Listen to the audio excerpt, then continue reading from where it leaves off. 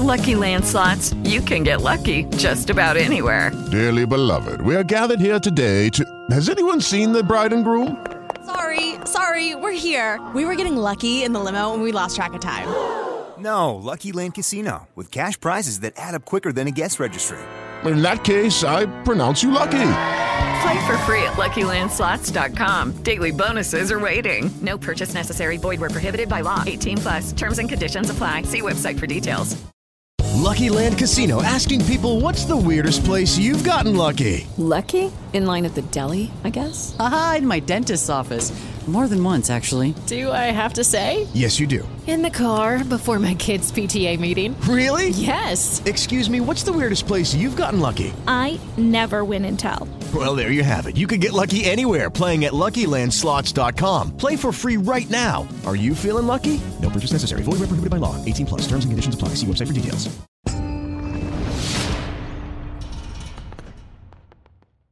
All right, joining us now is an author of many books. I've seen his name many different places, but he got a brand new book out, Untenable, The True Story of White Ethnic Flight from America's Cities.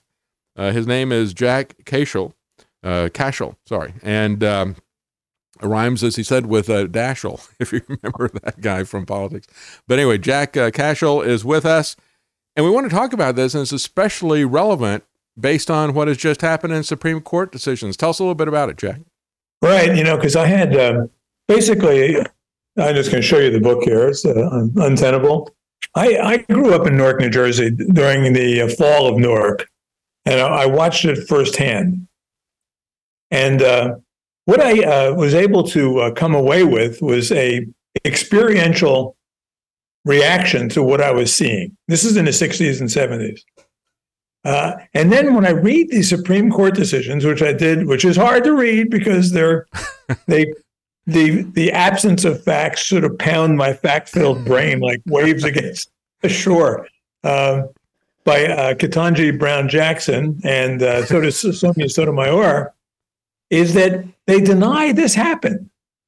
They insist that all of the disparities between white and black income are rooted in the past and rooted in Jim Crow, slavery, et cetera, the Homesteading Act. I mean, they're throwing all of these things up against the wall, but neither of them hints at the reversal that occurred in black fortunes during the 1960s and that has continued to occur to this day. Yeah.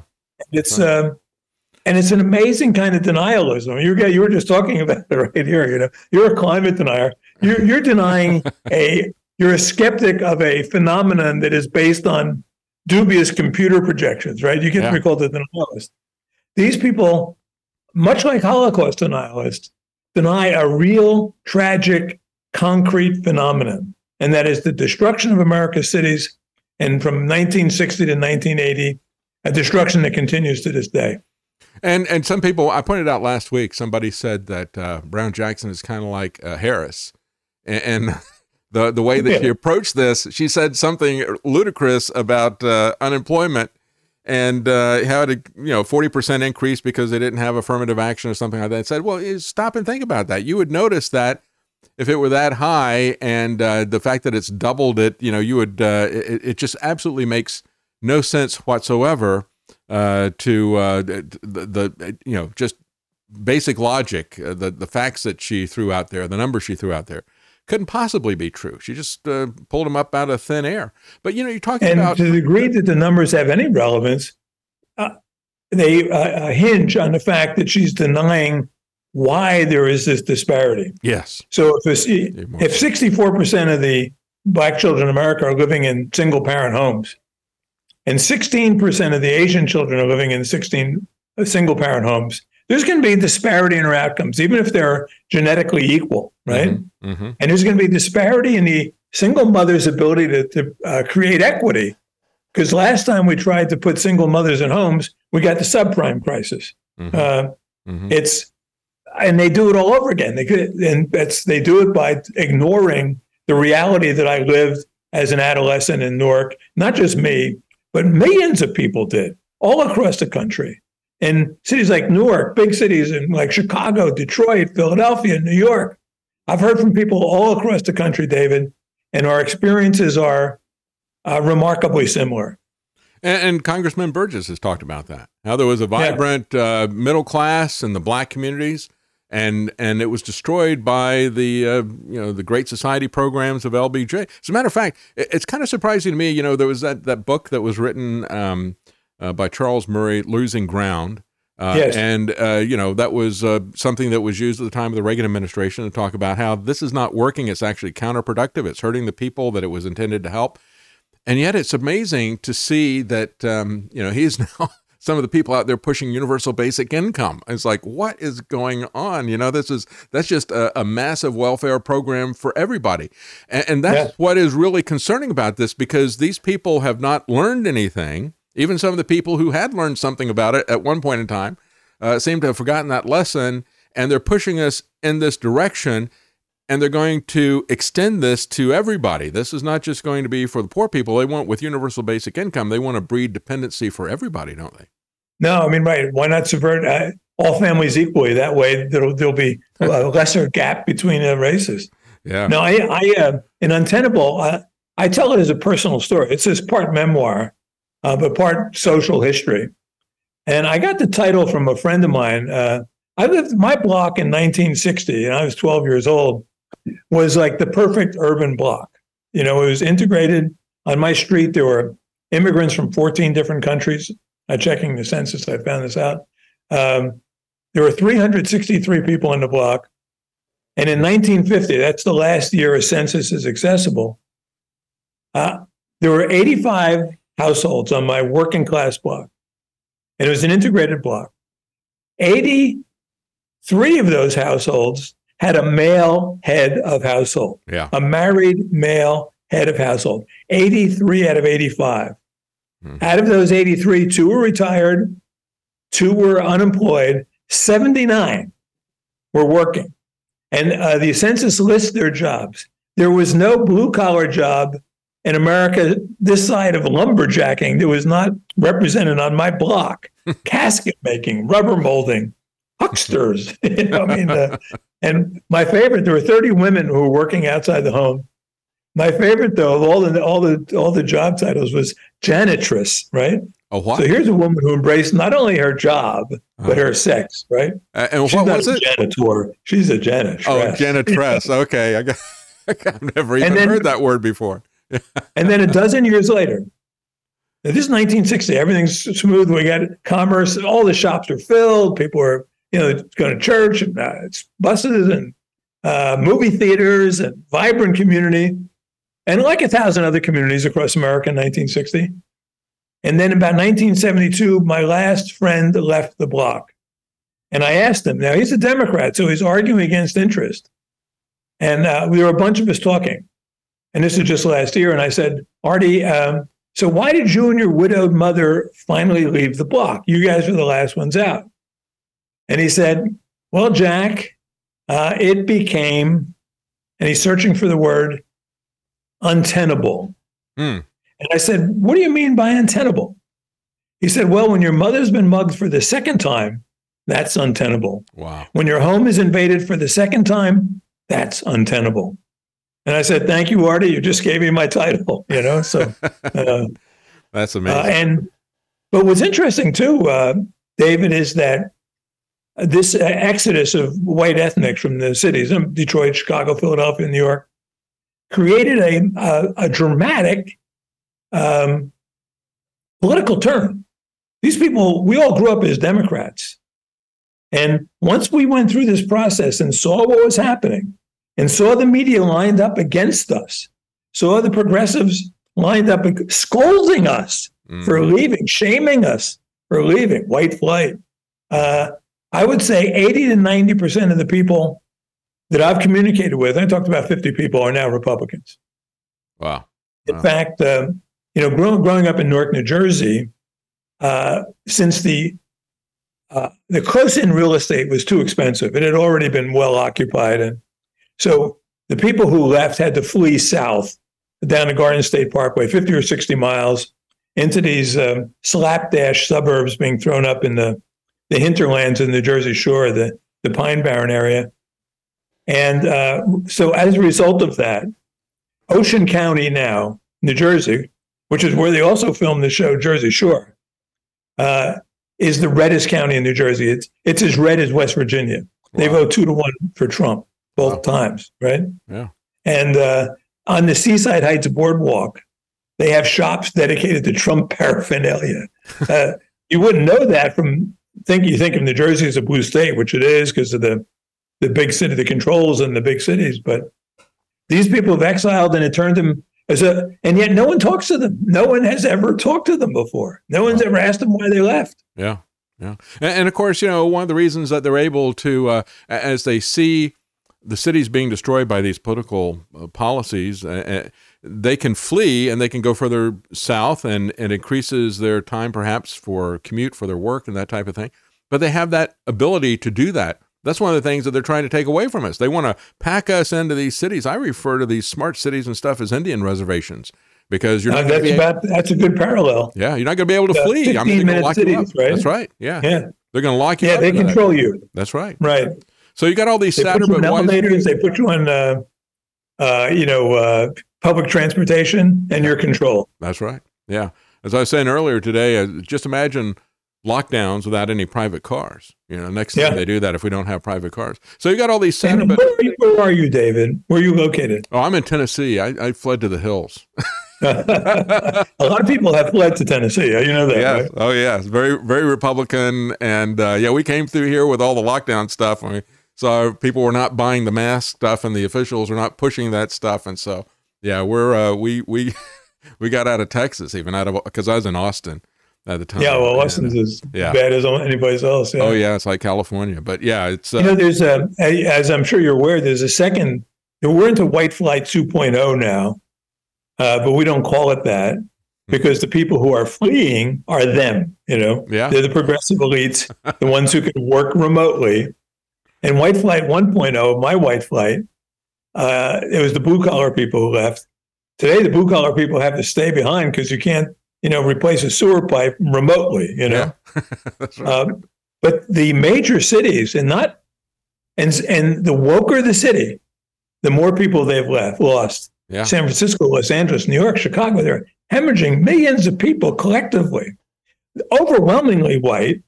And yet the media does not dare label this as white flight, right? Yeah. That's something only the underclass gets labeled with. And that's right. so myself and a lot of my friends, we've borne a grudge for a long time. And fortunately, finally, in Untenable, I got to plug my book here, I get to tell the story. Well, and you mentioned, as you were talking about this and your experience there in New Jersey that the book is about, you talk about the fatherlessness.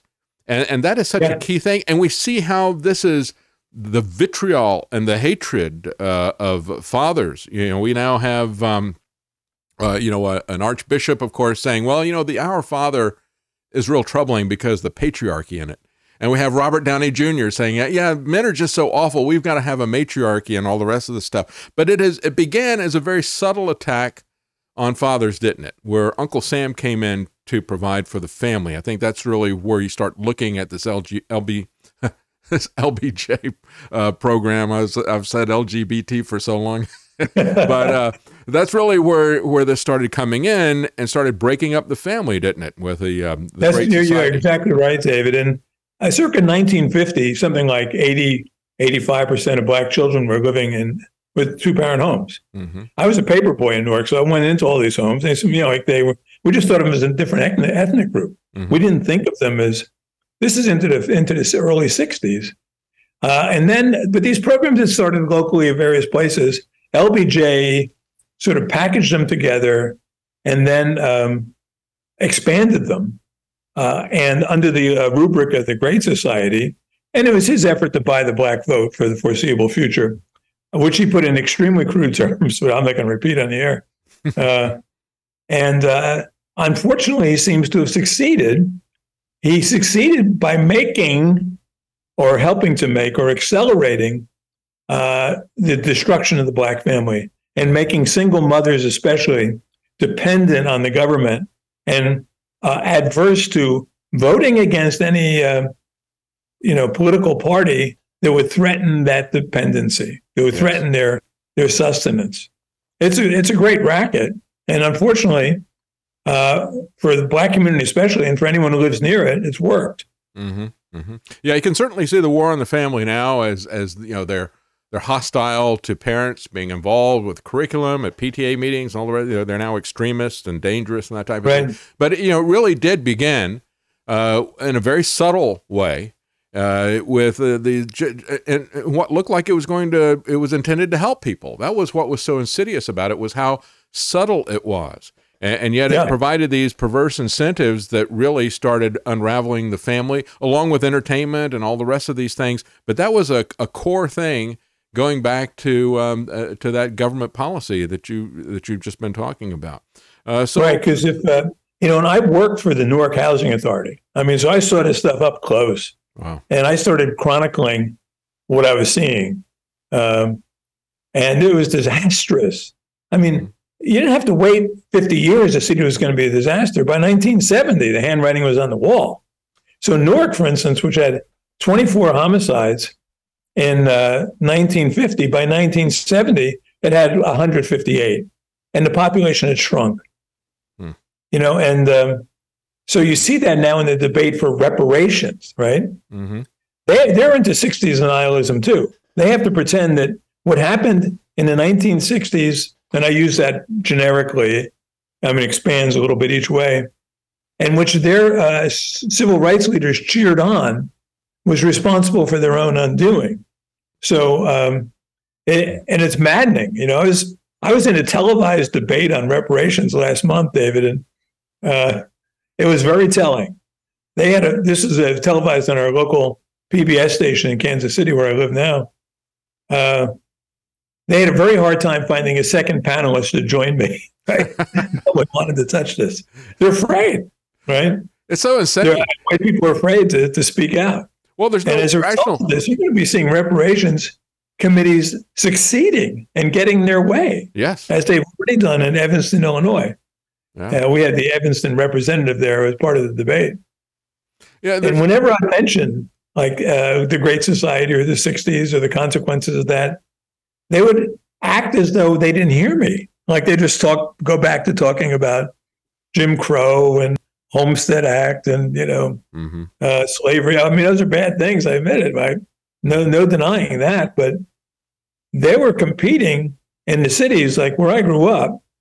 Every kid I knew had a living relative who was born in another country. So we were all migrants in a way. And we had left. Some of these people had left more horrible places than the blacks who were coming up from the South in the Great Migration.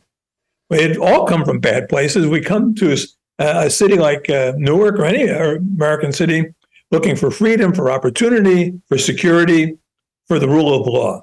Mm-hmm. And for a period of time, we had that collectively, blacks and whites together. And then we didn't. Yeah. Yeah, my wife is from New York, Long Island area, and everybody that she knew, was like first or second generation immigrants.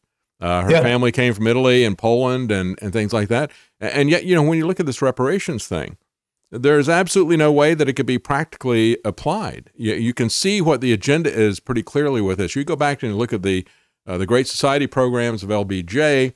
You could kind of, get the idea that what they were trying to do was build dependency, and that's what they did do. Right. But, it looked like it was going to be something beneficial. But this doesn't even have a way that they can actually apply it, because as you're talking about all the people who have come here, well after slavery, you're going to come after them simply because of the color of their skin. And then when you talk about other people like the Obamas, how do you make these kinds of adjustments? He says clearly he's half white. So what do you do with a situation like that? And his black half had nothing to do with the American slave experience. That's right.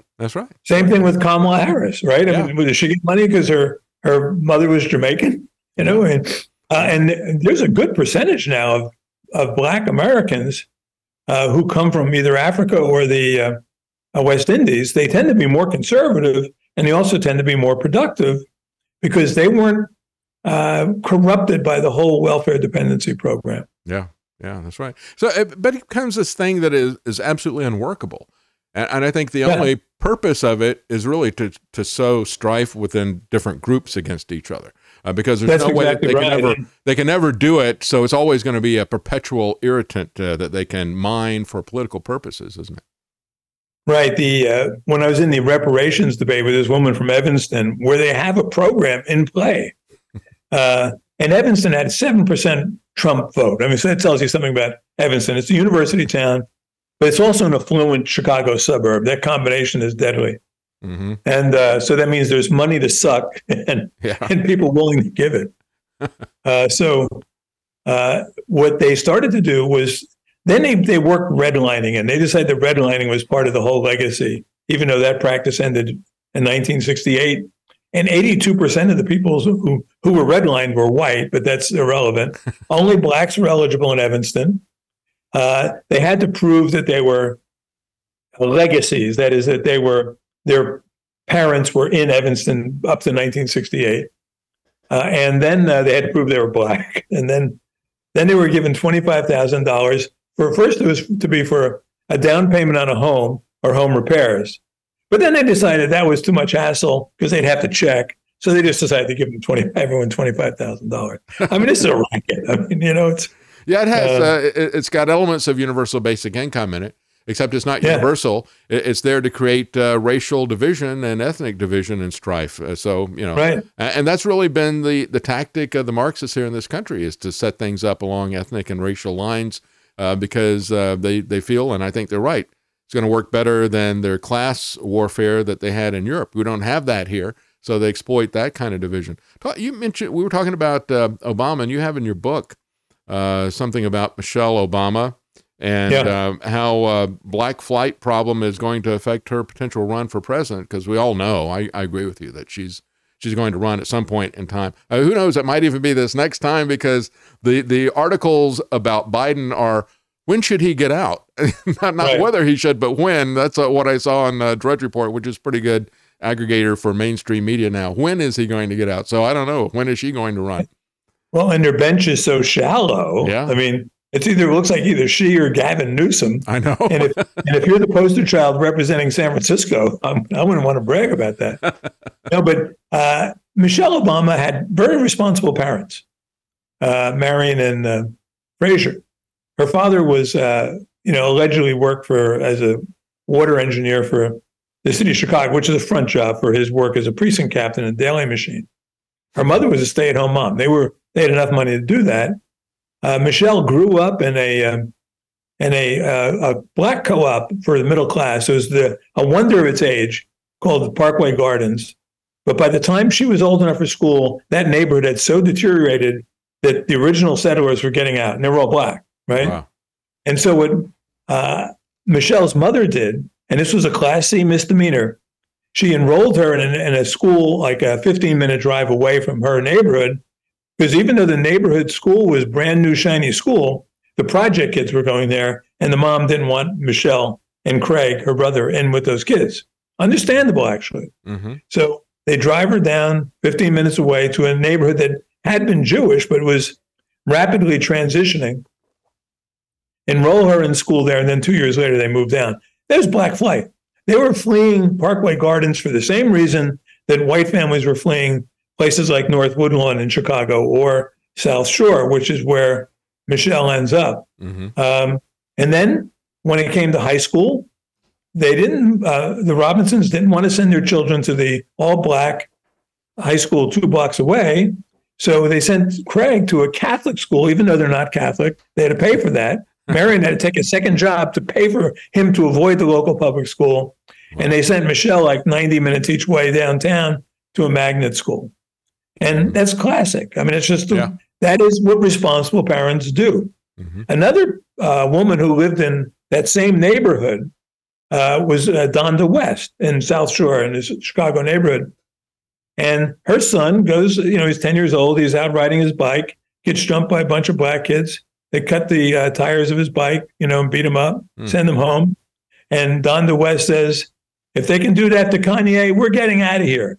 She says in her book, she says, call it black flight, call it what you want. We're gone, right? Wow. This is Kanye West's mother. Yeah. Wow. In my town, and I tell this story in the book because it's a very poignant story, and it's so typical of what Black families went through. Was a woman named Sissy Dugard was her name at birth.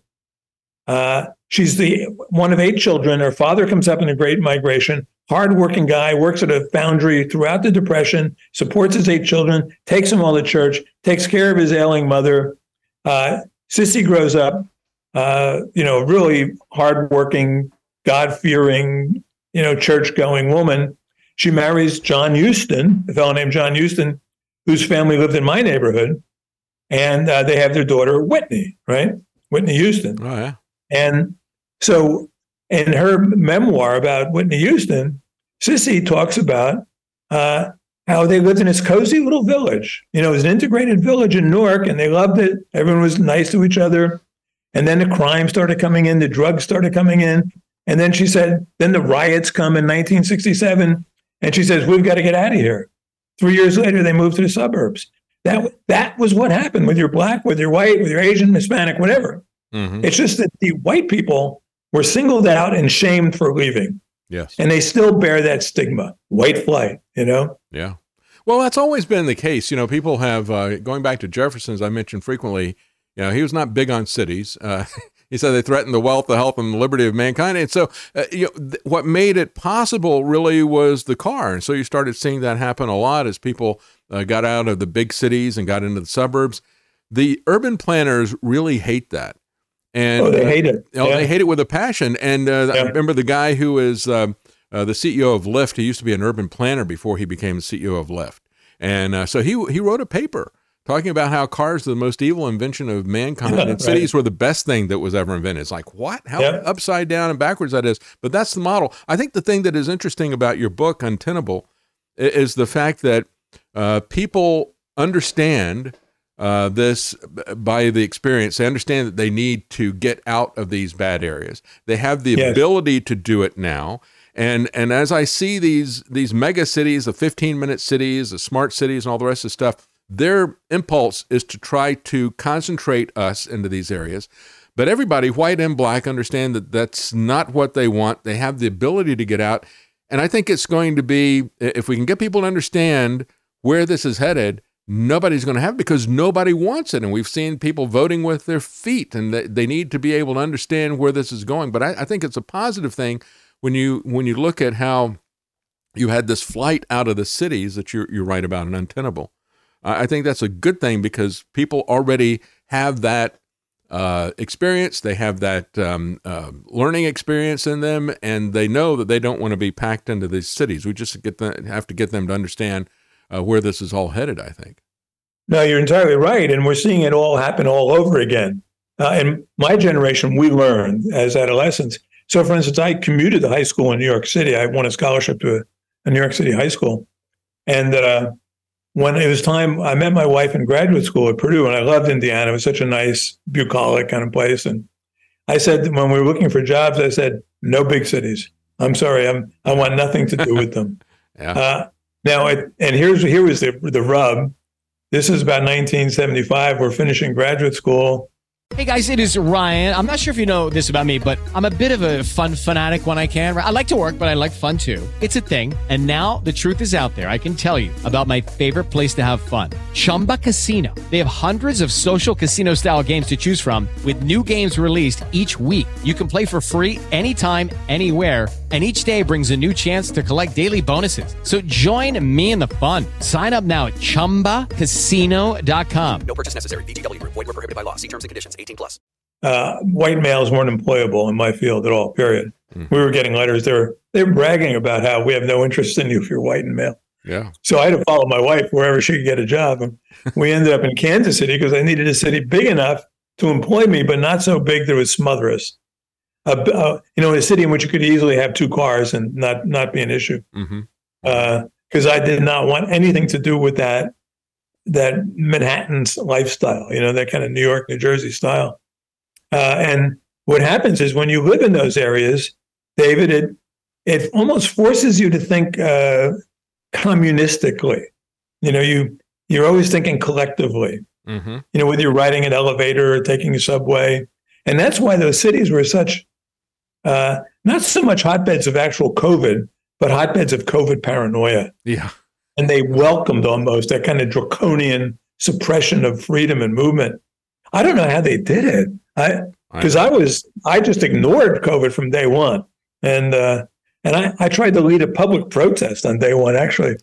And then I found out that most of my friends were not quite as freedom loving as I thought they were, So. Oh yeah, the lockdown was the antithesis of everything this country is about. It's just amazing. Yeah. And there was obviously nobody was dead from it. It was all just projection. It was all based on computer models, which is very alarming when you look at the climate alarmism that they might use these computer models to lock us down again.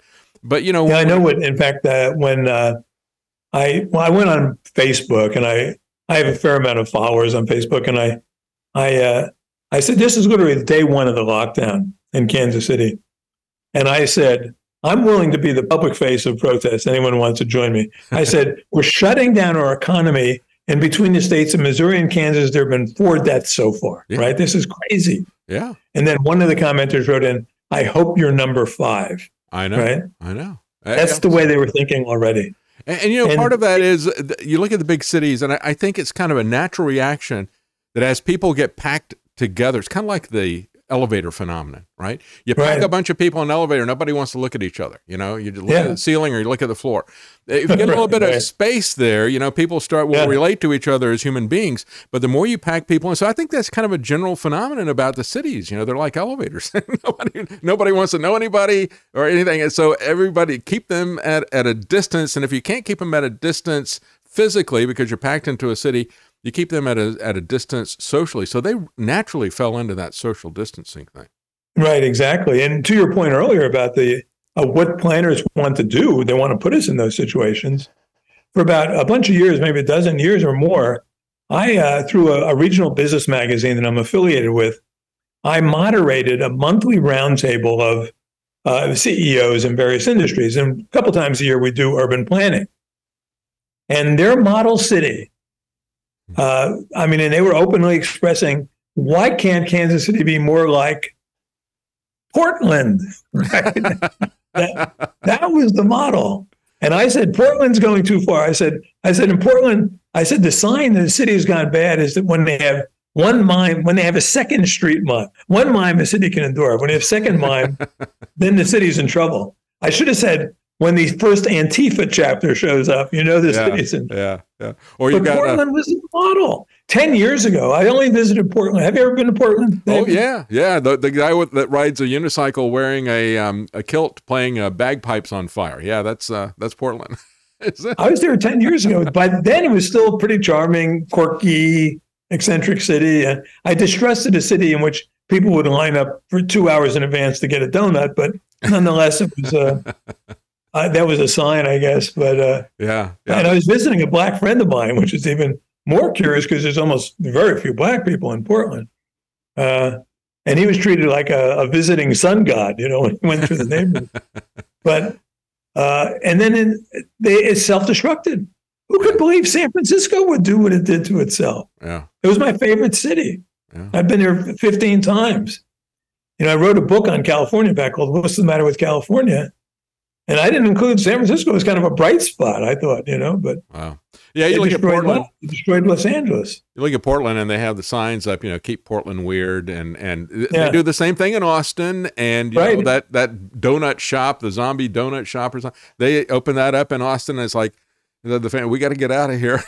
That's a sign. Yeah, in Portland, it was the Voodoo donut shop. That's right, Voodoo. That was what it was. Yeah, not zombie voodoo. Oh, it's a chain. That's even worse. It's not even unique to Yeah, it's when a Ben and Jerry's opens up in your neighborhood, it's time to leave.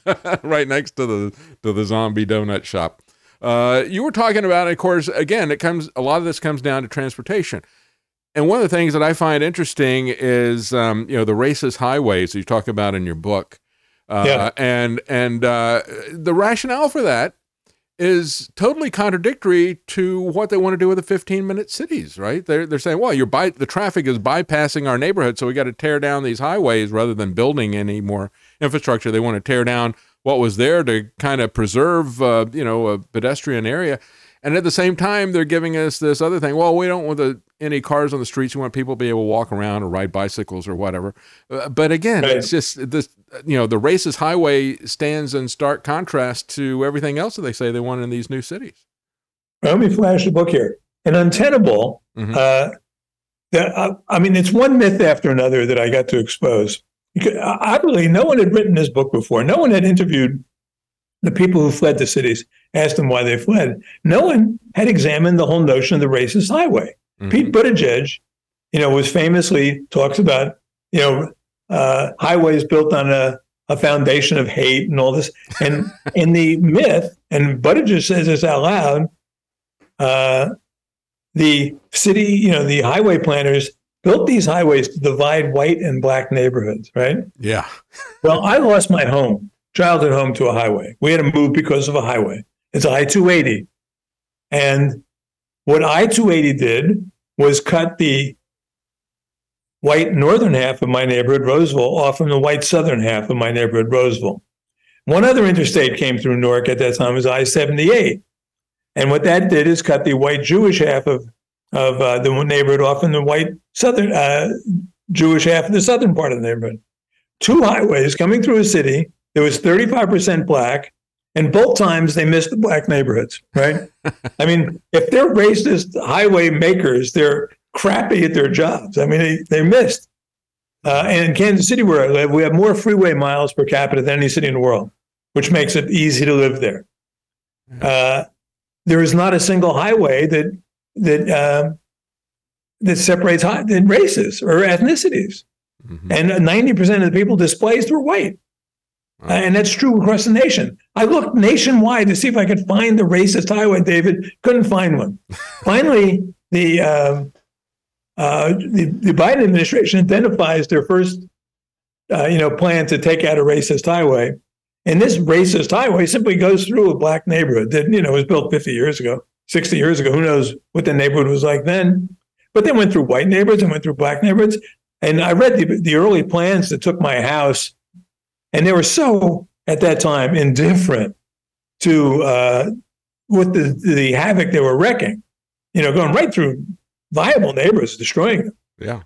And the reason, the motivator was, in a place like Newark especially, the dreamers and the schemers met, and the schemers got their way. 90% federal money to build a highway through your neighborhood. 90% federal money to demolish a slum and build a housing project. So you had in Newark, the Boiardo family, which was the model for The Sopranos, because David Chase admits as much. They set up the Boiardo Demolition Company and the Boiardo Construction Company.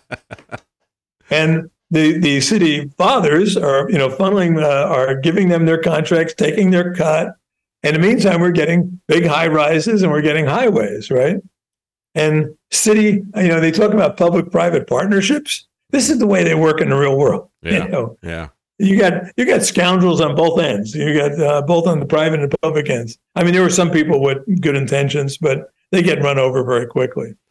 Well, it's kind of interesting. You talk about crony capitalism, public-private partnerships, all the rest of this stuff. Gangsterism, all the rest. None of that changes. But seems like what changes is that the goal at the time, back in the 60s when they were doing this stuff, they wanted to build infrastructure.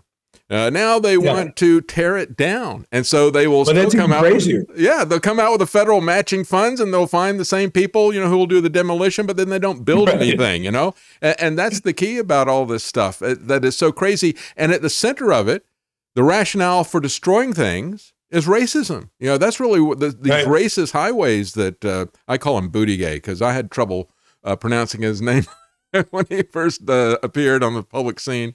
So I thought, well, in fact, I did the audio. I did the audio book for Untenable, and because it's in large part memoir. I mean, so I felt it was essential that I do it. And when I went back, I had some people review, and they said, you mispronounced Buttigieg, So I looked that one up. And in other words, it cost about $100. So it was about $100 fix. I really hated to do it. I said, I don't care how to pronounce it. Let it stand. I said Buttigieg. It's Buttigieg. Okay, Buttigieg. Yeah. And I used the name half a dozen times. So to go and put Buttigieg back in place a half dozen times. That was crazy. And he's unchallenged when he says these things, right? Yeah. Well, it is kind of interesting, again, they're not interested. And of course, we could never have the interstate system that we have today. They can't even fix potholes anymore. They become so dysfunctional. The only thing they can do is tear stuff up, and they cost more to tear the stuff up than it costs to build it in the first place. But again, it always comes back to racism is the excuse that they're going to use for that. It's pretty amazing.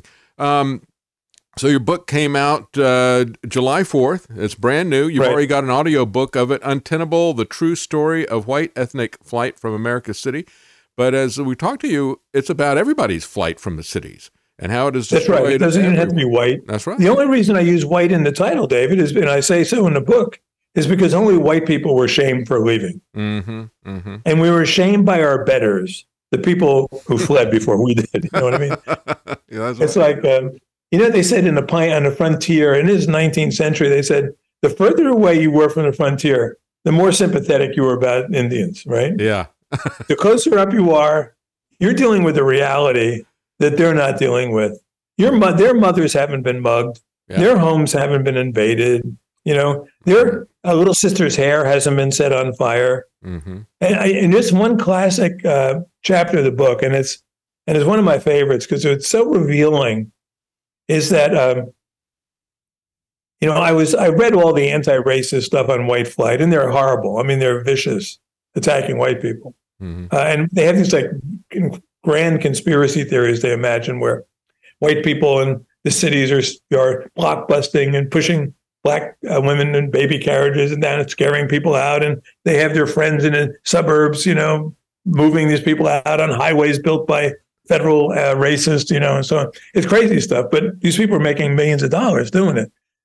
Ibrahim Kendi, Ta-Nehisi Coates, Robin DiAngelo, the white ones bother me most. They're just racketeers that got in on a racket I should have gotten in on, Robin DiAngelo, please. Oh, yeah, write fictional movies and stuff, and it's amazing. So anyhow, I find this op-ed in the New York Times from 2017, and this is so classic. This woman's name is Leah Bustan. She's a professor at Princeton. She's just written a book that has won top prize in some competition. And it's basically about white flight. It has some longer, more complicated title. And she begins her essay, her op-ed, by saying, I imagine this, and this is early 2017, right after the election. This is 2016. She goes, I imagine Democratic strategists sitting around the room wondering how it was that Donald Trump won. And they said, was it economics or was it just pure racism? She goes, in approaching the subject of white flight, I begin with that same premise. Was it, economic vulnerability or just pure racism? That's how she starts. And she concludes by saying, and I'm paraphrasing, but I'm very close. She goes, what makes this job difficult is that few of these people left ever talked about why they left. And then she says, in the most condescending bit at all, is that I'm not sure they even knew why, right? Now, if classism were as taboo at Princeton as racism, Leah Bustan would have been busted from professor to janitress. It was that bad. But she wasn't. And so I laughed out loud when I read this. They don't know why? I just talked to 50 of them. They knew exactly why. Yeah. So then there's the comments. And I'm saying, this is the New York Times. I'm not sure I want to read the comments. Probably people saying, oh, Leah, you weren't hard enough on these people, these scoundrels. Instead, she gets ambushed by her own readers. Oh. And person after person, Trenton, New Haven, Detroit, Philadelphia, Chicago, Milwaukee, Boston, all over the country, telling these incredible horror stories of why their neighborhoods became untenable. Very much like the stories I had been hearing. Everyone had a story, very specific. And it usually involved, I didn't want to move. We loved our neighborhood at first. We loved our neighbors, then bang, bang, bang, bang. Enough is enough. It became untenable. And then several people commented, and very specifically, how could you possibly write a book about white flight and not talk about either crime or schools, right? Yeah. And she did.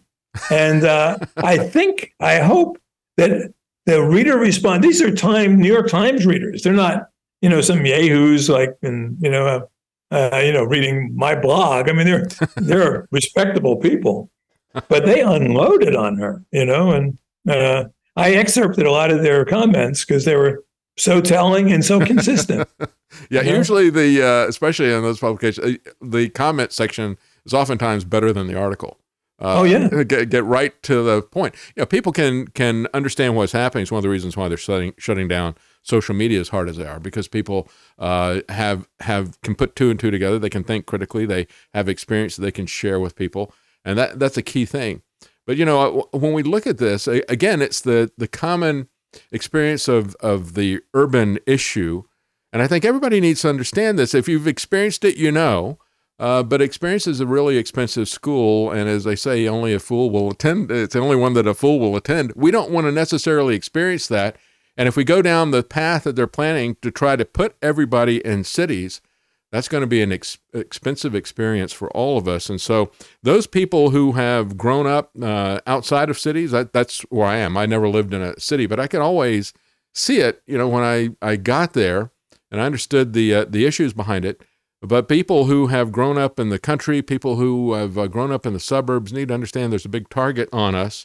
They want to put us in those failed cities, and your book, Untenable, does a great job of showing how this has just run roughshod over everybody. As you point out, only attacking the white people for doing this, but everybody wants to get out of the cities. And it's these elite who want to trap everybody in the cities. Just amazing. Right, and they do it now. They, in global warming, the global warming scare you were talking about, and totally on the same page with you on that one. That's a scam of aerosol. Mm-hmm. Speaking of rackets, but it works hand in glove, right? Because you take people out of their cars, and then you force them into, I guess we have to live in these cities, and it's that's right. If they had their way, the whole 15-minute city phenomenon would be their dream, right? Oh yeah. You look at what they're doing in the Netherlands. I mean, they want to create this gigantic city of tens of millions of people, tri-state city. They're that's why they're kicking the farmers off of their land, because they want to just pack everybody in. That's been a plan for a long time. They've been open about it, but of course, if you talk about it, it's a conspiracy theory. That's why your book talking about the experiences that people have had, how this has been proven to be a failure over, let's say, 60 years or so, at least. Yeah. When you look at what has happened with this, it's got a proven track record. It's a horrible track record, and we don't want to be deceived into making this problem even bigger than it's been in the past. In the past, it's only affected, the big cities, the Democrat-run cities, but they want to force this on everybody everywhere. That's the key thing about this. That's right. And, and what I did in the book, David, is to tell a human interest story. I told the story of my own family and my own friends, so that I'm not just citing statistics, and I do a fair amount of social history in it, but that there's a heartbeat at the core of these villages that were organic, and they weren't forced, they weren't contrived. They evolved out of the circumstances of people coming to America, and then they try to not only to corrupt them, but to control them. To control the dynamics within them, to prevent people from leaving, to shame them for leaving, to contort the human experiences to fit a larger agenda. And a lot of people, as we saw when COVID broke out, that it really surprised me how quickly it fell along party lines. Yeah. Yeah. I expected young people to rebel against those kind of mandates. Yeah. But instead, they were the sheepiest of the sheep. Yeah. Well, it was very disheartening. They've been conditioned, when everything scary happens, they've been conditioned to lockdowns in their schools. Yeah. And they even use that same terminology. I mean, they had been conditioning them for quite a while. And of course, they've been practicing their germ games for 2 decades themselves. It was a real cynical movement. And so what would you say to people, having experienced all of this, and we know that this is what they want to do to us on steroids. They want to put this whole program on steroids and do it for everybody. What is the most effective way to push back against this? Would you say it's just... That's an excellent question, David. And there's one thing we can all do. And I got this sense when I was in this reparations debate last month, and that is stand up and tell the truth. Yep. You know, Yep. Too many people are afraid to speak out. I get it. You work for a corporation. Even when I worked in business, which I worked in advertising for about 15 years, I approached my job this way. Today will be my last day in the job. If I'm asked to do something I refuse to do, right? Or I have to put up with some BS I don't want to put up with. Mm-hmm. So I live my life prepared to leave my job that day. That's great. I would say that as a general rule, you should live your life. So, or as the French said, always live on last year's income. So you have a year of savings behind you. So when you're asked to shut up or to do something horrible or to, make decisions that are counter to justice or fair play or to, you can say, I'm not going to do that. I'm not going into stupid DEI training. This is nonsense. Yeah. Or if you're in the training, you stand up and say, this is crap. You have to be able to do that. Yeah. Once we do that, and a lot of people can, and you're right, the further you live from a city, the more freedom you have to speak out. Mm-hmm. So that's why I admire guys who do like what you do. You're on the front lines of telling the truth every day. And in fact, I wrote my book, my last book called Unmasking Obama. I celebrated what I call the samizdat, which is the Russian term for the underground press. Yep. And during the Soviet era, people communicated through the samizdat. Solzhenitsyn's Gulag Archipelago was published through the samizdat. There's a conservative American samizdat. Yeah. You're part of it. I'm part of it. Yeah. And during the Obama years, every major story, and that's what I did in the book, was to highlight the truth tellers, the people who broke the stories, who broke open the scandals. And in every case, they were, some blogger in Arizona or some guy in Philadelphia, going through his, the tapes of like the Obamacare debates or something. And then you'd see them push it up through the media until finally the media had to deal with it one way or another, even if it's just to kind of ignore it. But or even on social media. On social media, the people who are not doing the original research necessarily, passing on information that they have seen. And as everybody starts to do it, that's really kind of like the committees of correspondence. But you mentioned Samizdat and Solzhenitsyn and his idea, live not by lies, and he was ready to pack it all in even when there was no alternative. He was, it was Soviet housing and Soviet jobs and everything. You go against the system, you're out of there. But he was determined, just like you pointed out, that he's not going to. If anyone wanted to take heart today, I would tell them to read Solzhenitsyn's commencement address at Harvard in, I think it was 1977. They never asked him back after that one. But also, what I do, what I'm telling people is they get their copy of Untenable, they post a picture of it with themselves on Facebook, and then they just share it with their friends, Yes. Yes. And it's because the samizdat works. I mean, we have to deal with the censors and the filters and all that stuff. But the reason they have those censors and filters is because the samizdat works. That's right. And that's why they're so desperate to openly now censor people. I mean, they own it. They don't even try to deny it anymore. Now that you've got the Supreme Court slapping Biden down, they say, well, and even have people in the press. I never thought I would see the day when people in the press are going to cheer on censorship. They've become open puppets of the regime, I'll call it. Yeah, I mean, Walter Cronkite was something of a fraud, but the Walter Cronkite we imagine would be shaking his head watching the, who's the Walter Cronkite? I don't even know who's the news anchors today, but there must be someone. You mean they're saying that out loud? We're supposed to keep this quiet. Operation Mockingbird. I went all those years keeping my political beliefs undercover, because he was a big leftist, but he did a reasonable job trying to conceal it. Anyhow, he's not Chuck Todd or who else. Joe in the morning. I can't remember his name anymore. Yeah, Scarborough. Yeah, Scarborough. Yeah, these they're open puppets and they have no shame, and the government has no shame to violate the First Amendment, and they're getting away with it. That's why now is the time where everybody needs to push back on this. They need to understand what is happening. Your book makes a great case about what is truly the issue and the city thing, America's cities, and to look at the history. If we want to know where we're going. You have to understand the past. They always want to try to eradicate the past so they can control the future. Another Orwellian technique. Yeah. But we need to understand what has happened with the cities, how these same types of people have used that to oppress and to create crime and chaos for control. And if we understand our history of our cities, people are not going to as easily, I think, be fooled into this program that they're trying to impose on everybody. So it really is, it's a book about the past, but it really is about the future.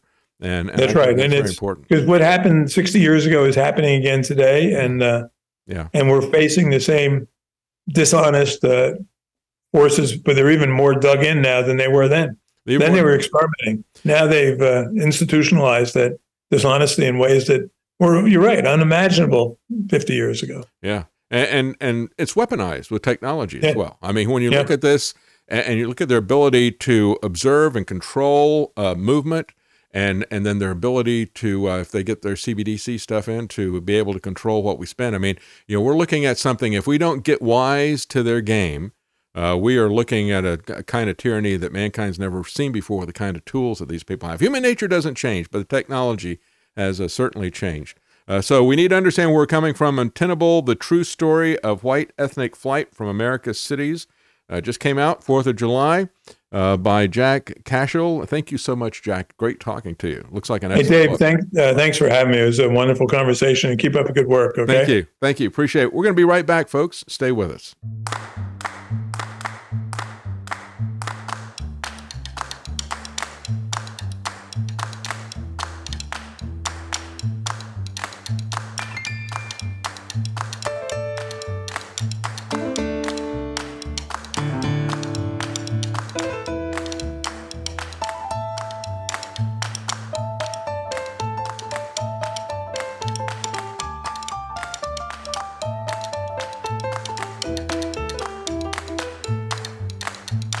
Decoding the mainstream propaganda. It's the David Knight Show.